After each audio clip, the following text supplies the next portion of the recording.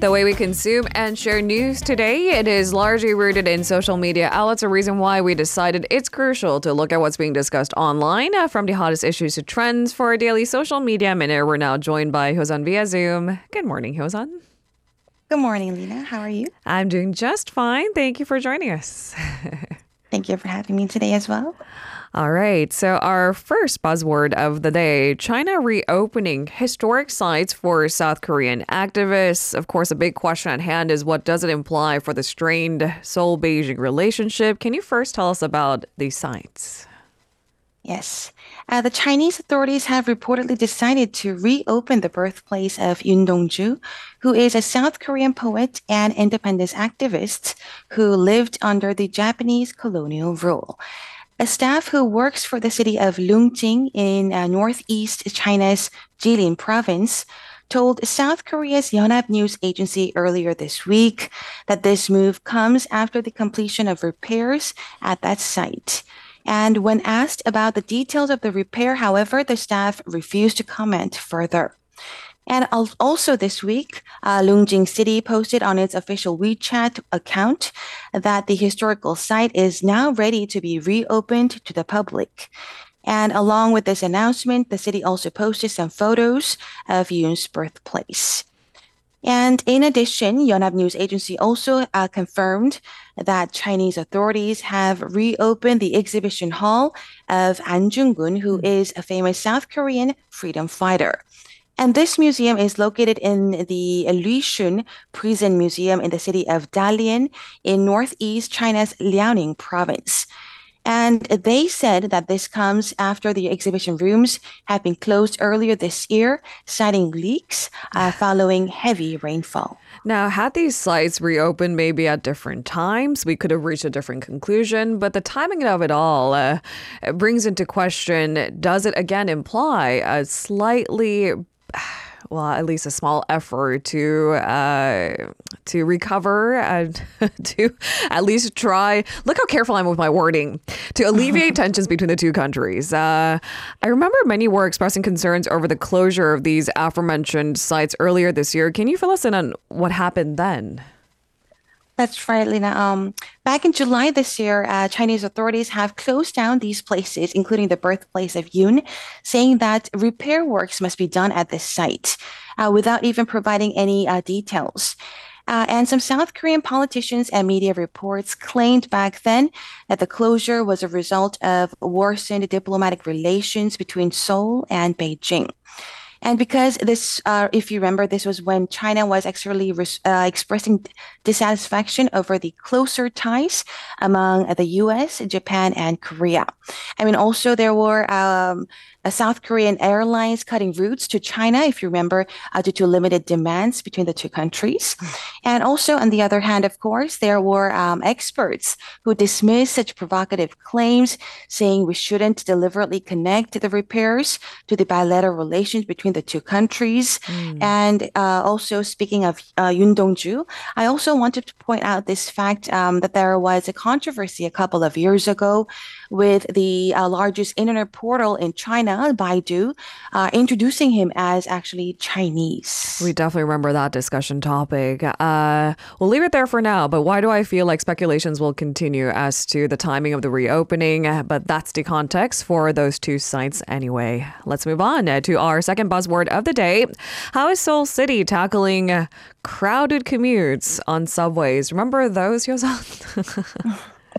Yes, of course. And if you are a Seoulite who uses the metro every day during rush hour, you might agree with me in saying that taking the subway at this specific hour is indeed a big nightmare. And this is probably why people even coined the word hell trains to describe the trains at these specific hours.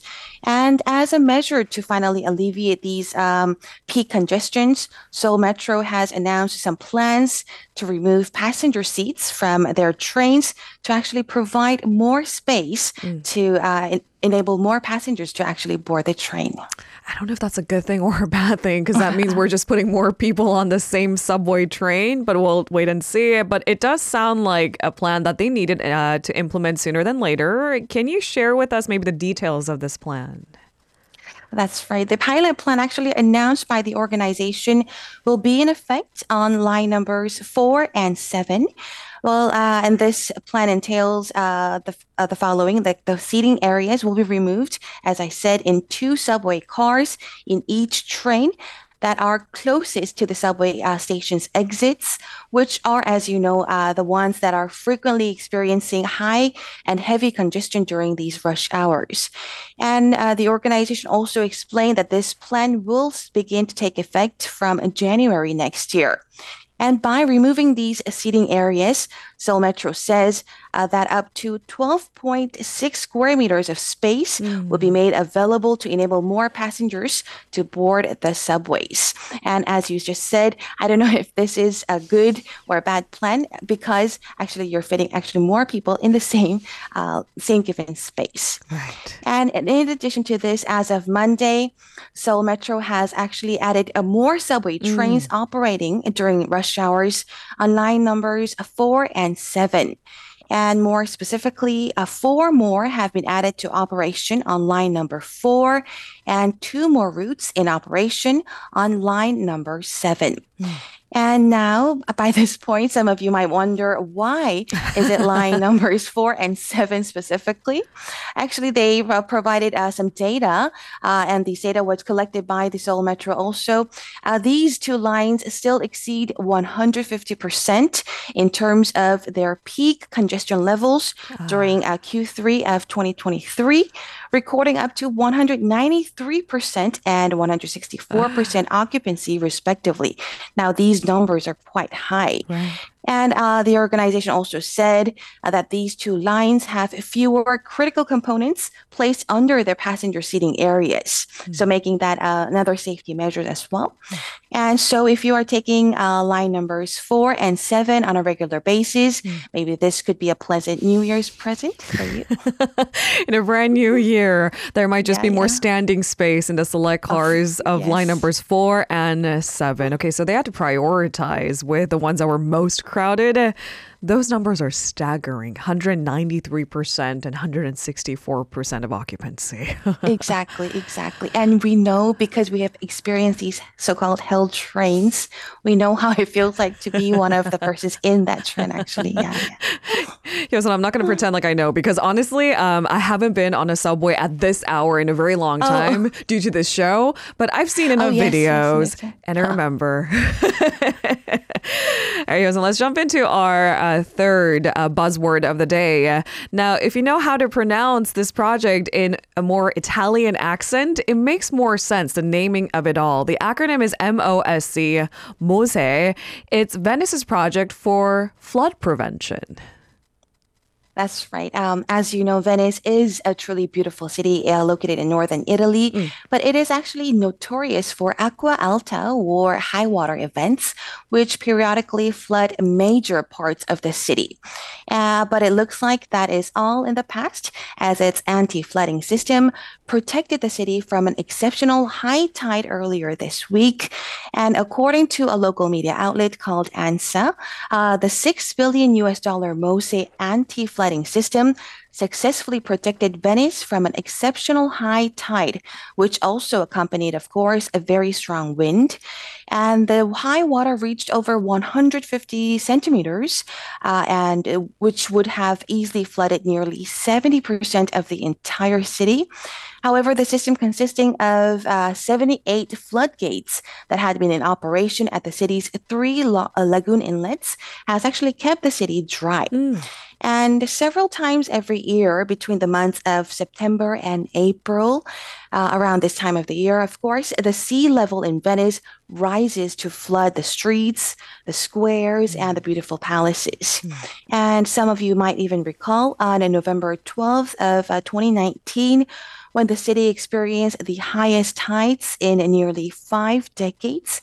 80% of this beautiful city went underwater. And back then, water peaked at 1.87 meters. Oh, wow. More than 50 churches were flooded, schools were shut down, and of course, tourists had to cancel their trips to this beautiful city of Venice. And we know how much Venice relies on tourism. 80% of the city going underwater. I mean, it's not a regular occurrence, but the flooding is absolutely regular. So they decide to implement this new system. I guess these repeat occurrences has prompted the city to build an entire anti-flood system. Can you tell us more about the MOSE project? Of course. It's called MOSE, and which is short for Modulo Sperimentale Elettromeccanico in Italian, or Experimental Electromechanical Module in English. And of course, just like Moses, from the Bible, who parted the Red Sea to enable the Israelites to flee to safety from Egypt, the sea barriers actually would rise to protect the city from flooding. And the system, as I said earlier, consists of 78 bright yellow mobile carriers buried in the water, that is. And when activated, they rise above the surface to protect the entire city. And it could defend Venice from tides of up to 3 meters high. So that's major height water there.